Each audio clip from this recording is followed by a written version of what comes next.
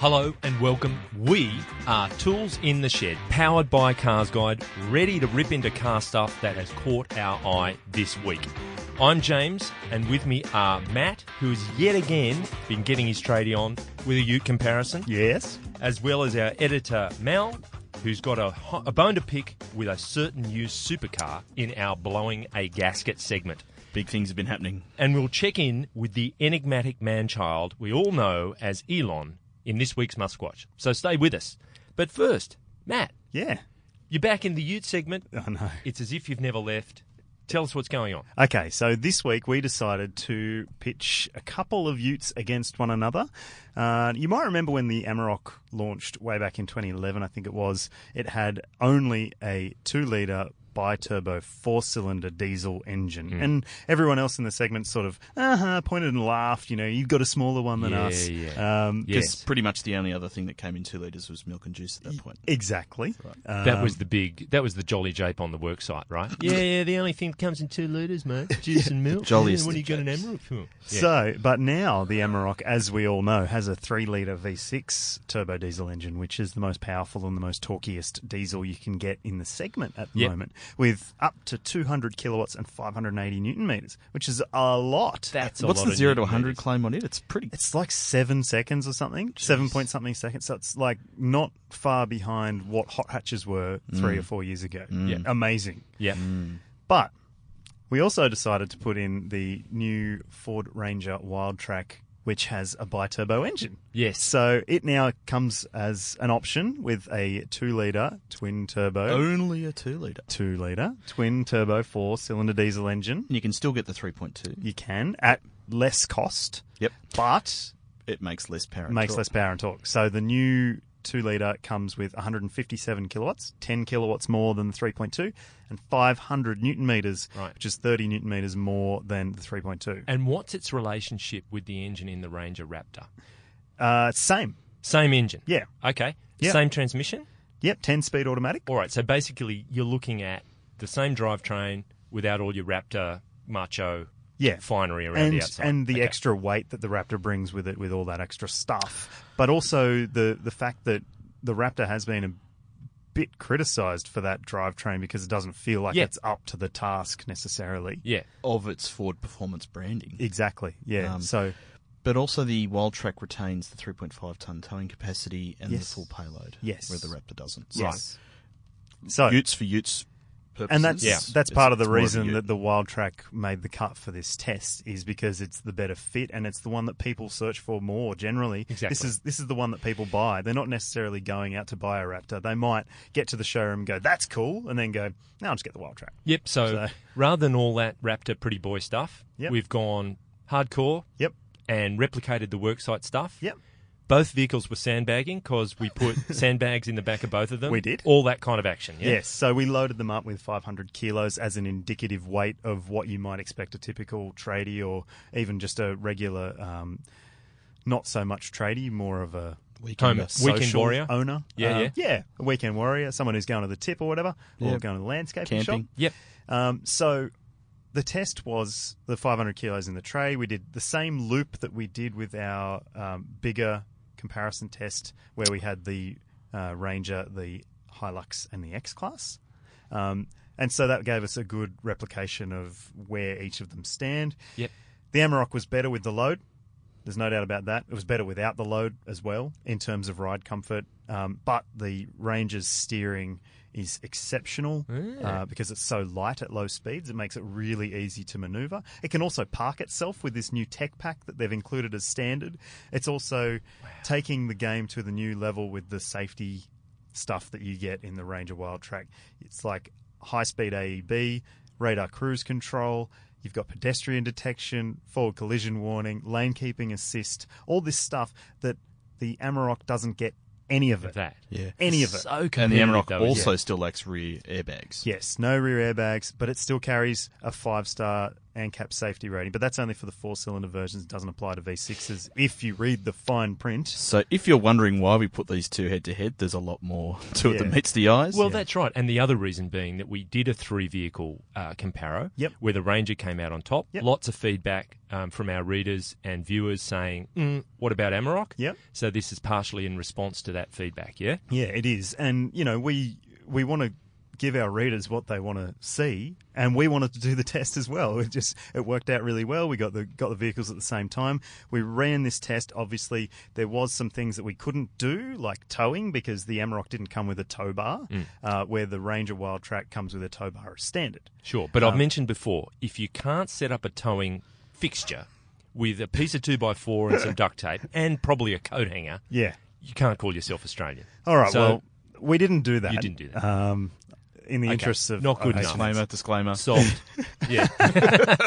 But so we came away from the test thinking to ourselves, the Amarok is $71,990 before on-road costs. That's a lot of money.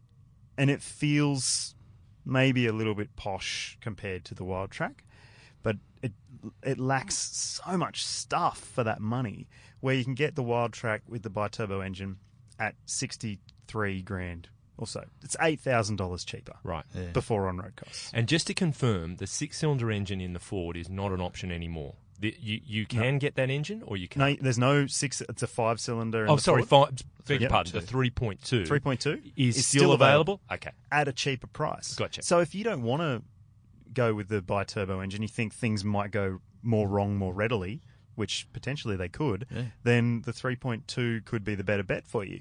I mean, the new engine is quieter and more refined, and it has the 10-speed automatic rather than a 6-speed. And that 10-speed does do a fairly good job of harnessing the torque of that engine. Also, it's worth noting that this is the most torque we've seen from a 2-litre twin-turbo diesel in the ute segment, because the Amarok only ever got to 420 or 450 newton meters. They never went to 500, but maybe there's something to do with a bit more of a German engineering focus on longevity. Yeah, right. There. Yes. But it was that ZF8 speed, which but it's a lot of torque out of Bentley Bentegas and stuff. It does. It's a tremendous amount of pulling power, isn't it? Yeah. Now that is just phenomenal. Yeah, well, and the thing is, both of them, no matter, whether it's the Amarok or the Ranger, they both feel pretty quick. When you put your foot down, you're not missing anything. And it is pretty, utes aren't performance cars, and no. never will be, but God, it's exciting that they're getting better and better and better. Yeah, and they're becoming less truck-like and more refined and more comfortable. Yet still usable as utes. Because it all just screams competition, doesn't it? Yeah. It's such a hotly contested part of the market that... all this new equipment that's gone into the Ford is just driven by competition. And Australians are driving a lot of it too, because we love them more than anyone. Well, private buyers of utes. We're over the odds in terms of Amarok consumption in Australia. Compared to the rest of the world, we fight pretty hard for our share of the Amarok, and that does help Volkswagen go back and argue a case for what we want in Australia. It hasn't really heralded any benefit. Rear airbags. So rear airbags and safety stuff would be really advantageous for that vehicle, but we haven't got there yet. Yeah. Maybe the next generation. And the interesting thing about the next generation of these two utes is that they could be the same ute, but with different bodies. So there's talk that Volkswagen and Ford will team up on this commercial vehicle strategy. Yep. And good luck to anyone else in that segment, because if they can get all the safety stuff and have good engines and have the dynamics and the comfort of a Volkswagen with the ability and the benefit each other. hard-wearingness of a Ford, geez, it's going to be a good ute. Yeah, look out Hilux. Yeah. It'd be a real strong contender. Yeah, betcha.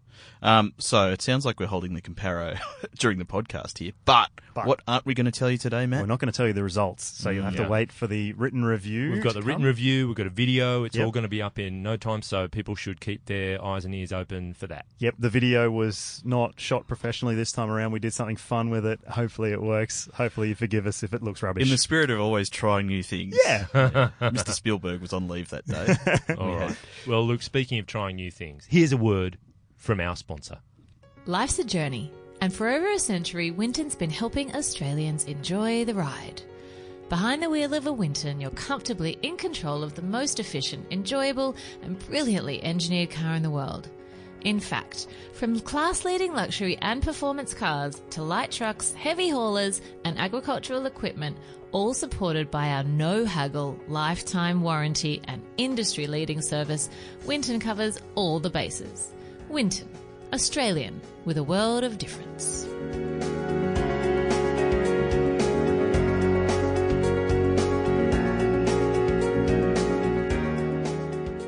As always, that begs the question, where is Frosty? Frosty Chops from Winton Motor Company. He's a great friend of the show.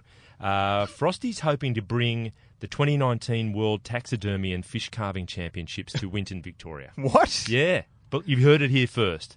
It's scheduled for Springfield, Missouri in April, but Frosty sees it as a perfect fit for Winton, the Winton brand, and he's determined to bring it here. If anyone can grease the palms to make that happen, and it's of course, Frosty. Frosty is a keen taxidermist. People seeing this on YouTube, there's an image here. We've got an example of his work. His pet lion, Jeffrey, getting to grips with an unfortunate zebra.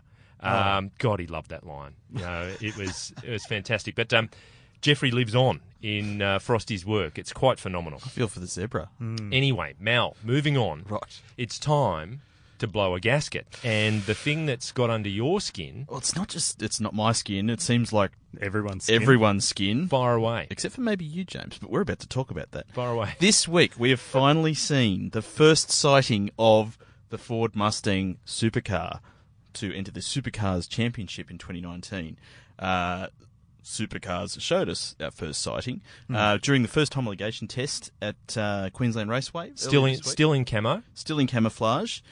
Now, it's raised a few eyebrows because previously when they've stretched production models over the Control Supercar chassis, they've still managed to look like the road car. Falcon and Commodore have been stretched for years. Altima, the E63s a few years ago, but also the Volvo S40 still look like a Volvo S40. This Mustang, from the angles they've given us, wearing camo, looks like it's been a bit distorted to fit over, a four-door origined control chassis. Yeah. It has been, likened to the proportions of an Aussie race car, which is the tiny little motorbike engine ones. Yeah. But Mal, you've got some examples where the Mustang has been fettled for motor racing. Yep. And the proportions are all great, even though the car is probably way broader, a little bit longer, all that kind of stuff. Fill us in on that. And look, I have full respect for the importance of parity with the Supercars formula and the control chassis, etc., etc., etc. But unfortunately, two other particular current generation Mustang races have come before this and look pretty awesome.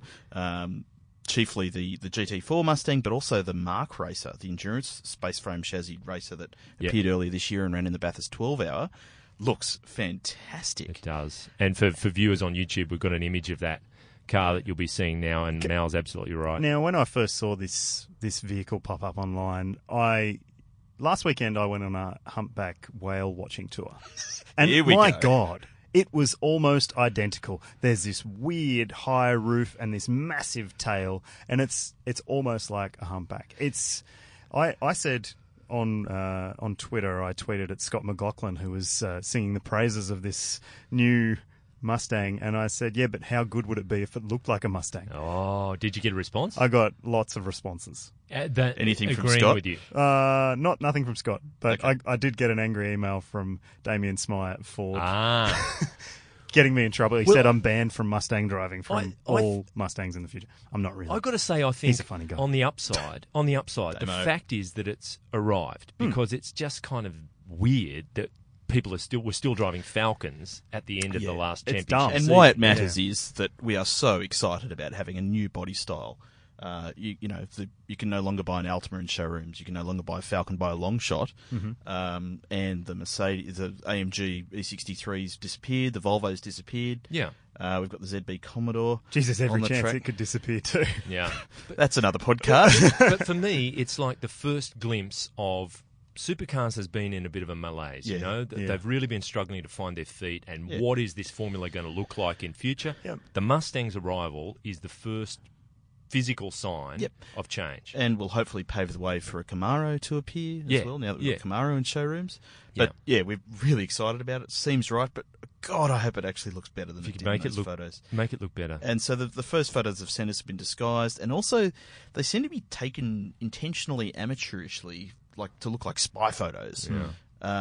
Hopefully it's an accidental disservice. Well, I suppose you'd also like to give the benefit of the doubt and say this is a first crack at it. You know, it doesn't take as much as you'd think to make a body panel and a body kit, you know. So maybe this is version 1. You never know whether it might improve over time. And also, sometimes we've seen camouflage bodywork include some stuff that doesn't actually exist on the production vehicle. So. And you can see in some of the photos where they've taped in elements of the front bumper. So it is phase 1 of the homologation process. Yeah, you never where know. they make sure that it matches the downforce, etc. But geez, we all hope that it looks a little bit better than that, right? But I'll be surprised if it distorts the proportions back in the direction of the production. Yeah. I hope so. I'm pleased it's here.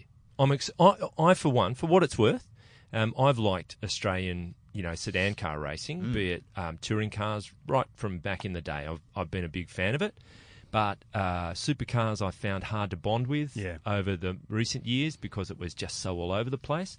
The arrival of this car has got me looking twice, 3 times. Like, I really want to have a look and see it on the grid next year. What else? I think it's an exciting development. What else is coming?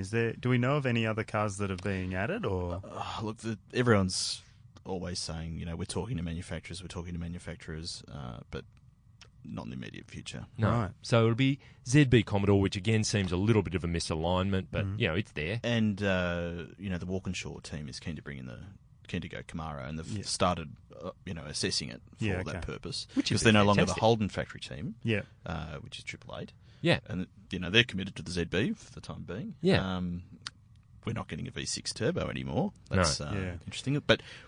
Australian motorsport needs supercars to succeed. I think so. And we love Australian motorsport, and we want it to succeed. It'll be interesting. I see it as a positive development, but just if it could look a little better, that'd be nice.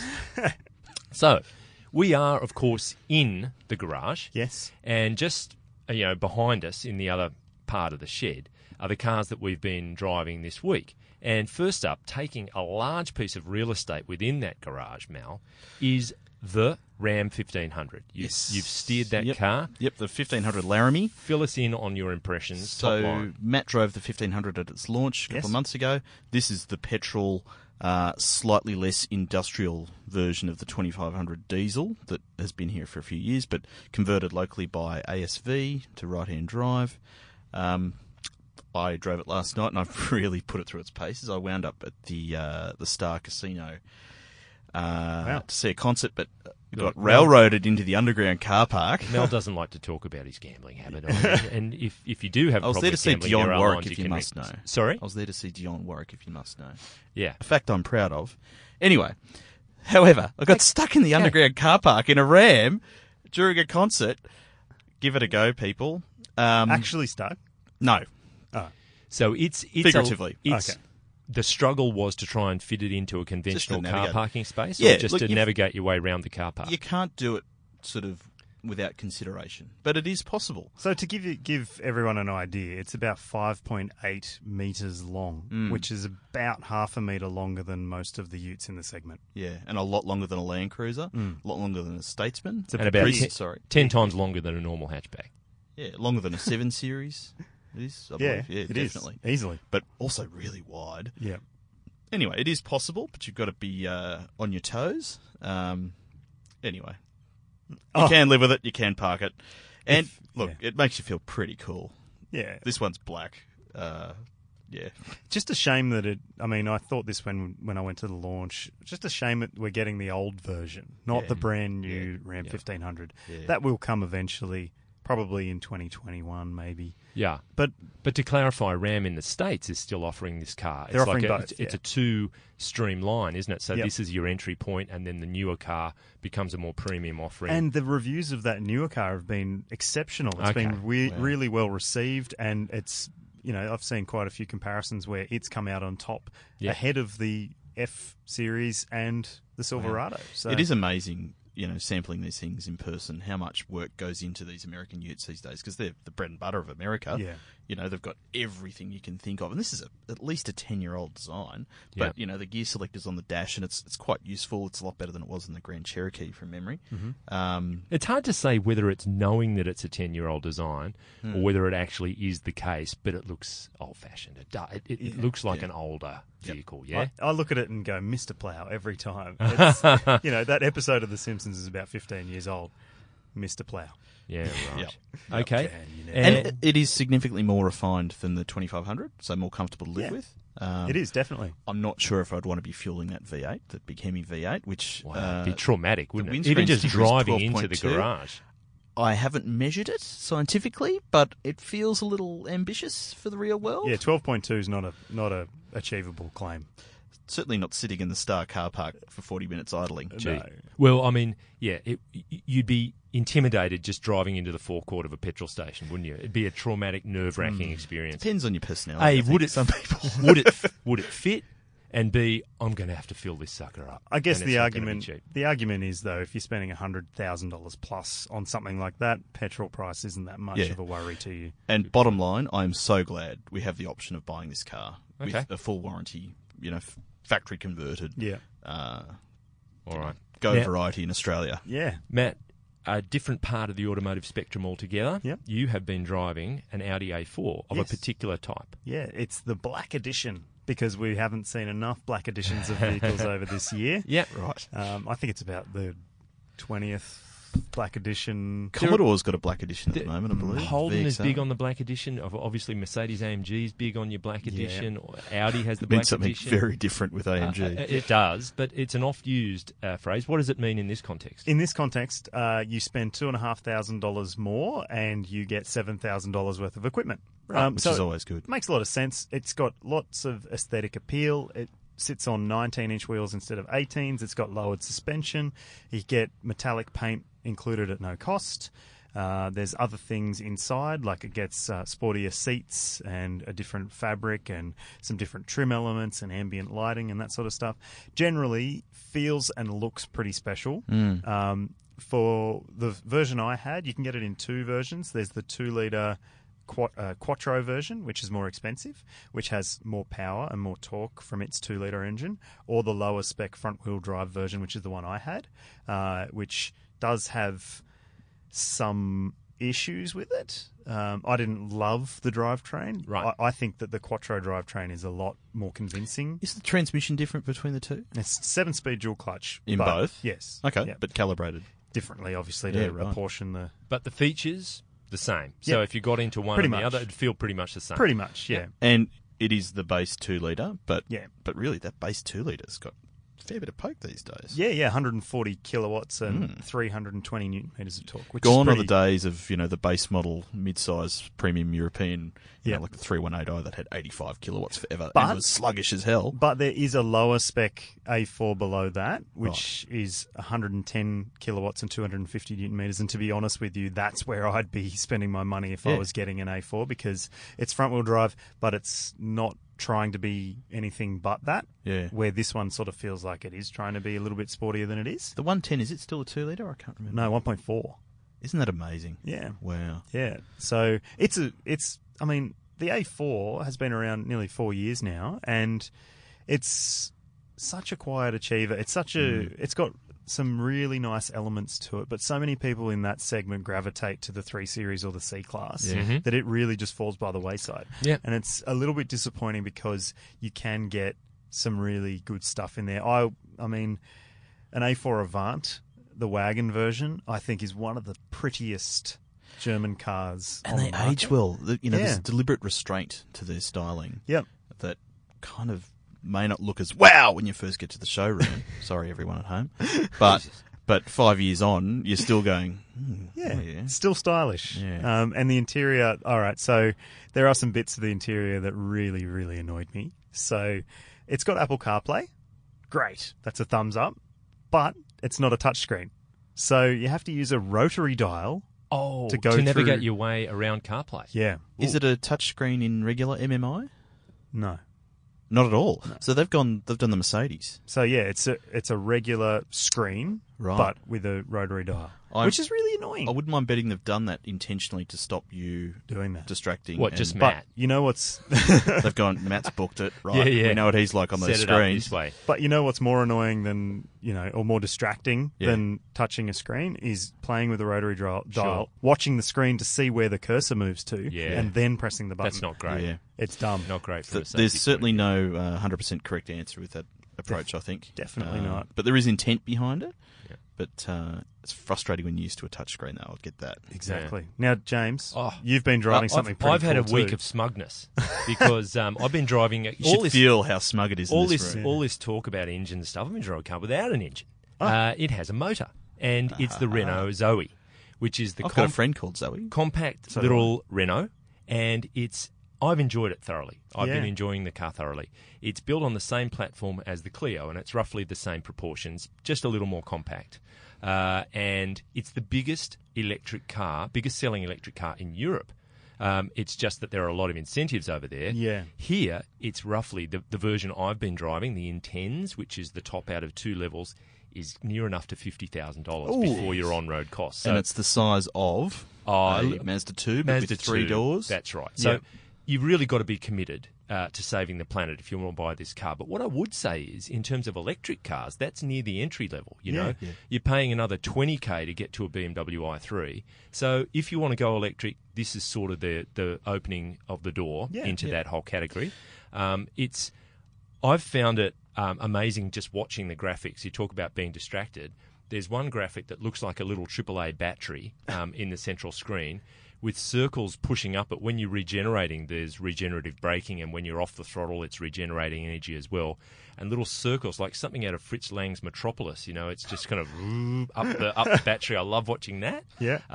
And it has tiny... Speaking of watching the screen while you're driving. Because it's got such little disc brakes, because the regen does so much of the braking, the rear are drums, but they're like something off Between the Wars Auto Union race car. Oh, wow. There's finned aluminium drums, really beautiful piece of engineering. There are a lot of little tricks like that. The designer who styled the car, the exterior of the car, his thumbprint is on the handle that you open the back door with, so Is it's it actually Lawrence? imprinted with his finger thumbprint. Wow. No, Fender. another person. Okay. No, his name escapes me at the minute. But just little Easter eggs like that through the car as well. Wow, that's great. And it's not fast, like an i3 is really, whoa, this is a fast car. But it's definitely quick enough in traffic. It accelerates beautifully. And with a single reduction gear transmission, it's as smooth as it could possibly be. Yeah. It's absolutely beautiful. And they've probably deliberately pared it back to boost the range. Yeah. I'm all for that. You It's- don't need it's a light. bullet to get around Surrey Hills. You can feel it's light. Unfortunately, when you kick the tyres and slam the door, when you do slam the door, you get a bit of like kind of that reverberation thing. When Yeah. It's like Roadrunner. it's not a massive sort of chunky kind of car, but you just find yourself in traffic going, I'm driving an electric car. This feels really good. Yeah, right. And when you're in front of someone on a push bike, for example, I often feel self-conscious because you're going to send some exhaust smoke their way. This car, conscious is clear. Yeah. It's really nice. Unlike the Ram. And we did, I took a photo last night of them parked side by side. It's quite a moment in the car's got garage. Yeah. We should probably Yeah, whack that's that on true. the thing too. Anyway, we'll have a review of that up along with the other vehicles that we're driving, so keep your eyes peeled for that. But now it's time for Musquatch.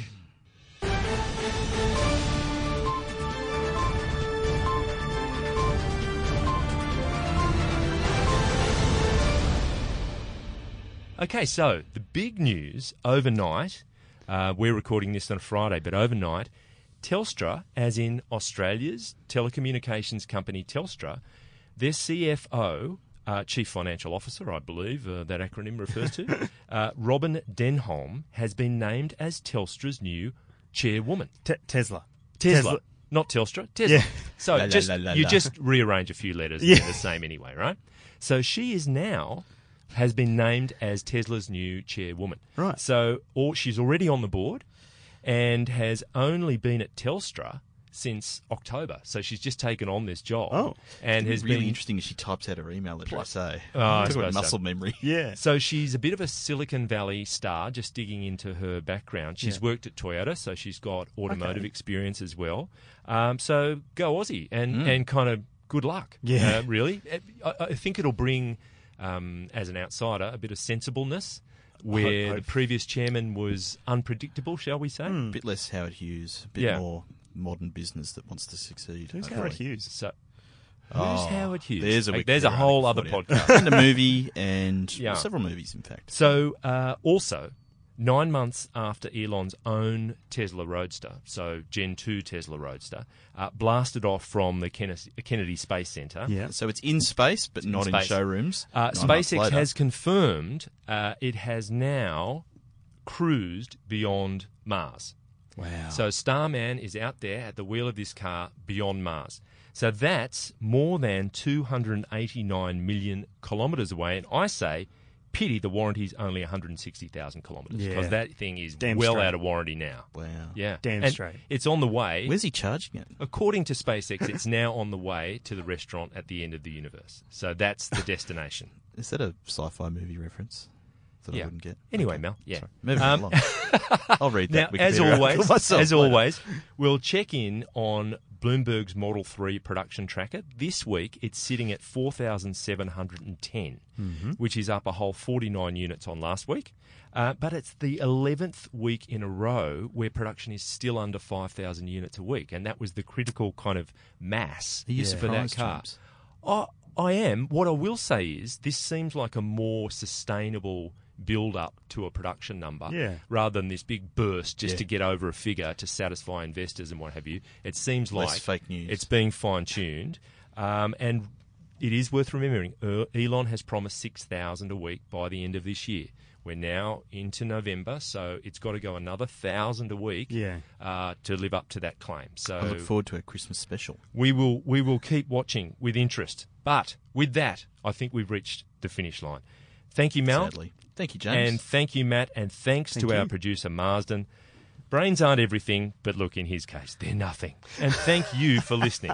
But let's make it a two-way street. Whatever you like, whatever you've heard or you don't like, just maybe you have an alternate point of view. Don't keep it to yourself. Yeah. Get in touch. We'd love to hear from you. Any fashion advice? We're all ears. Exactly, especially for Mel.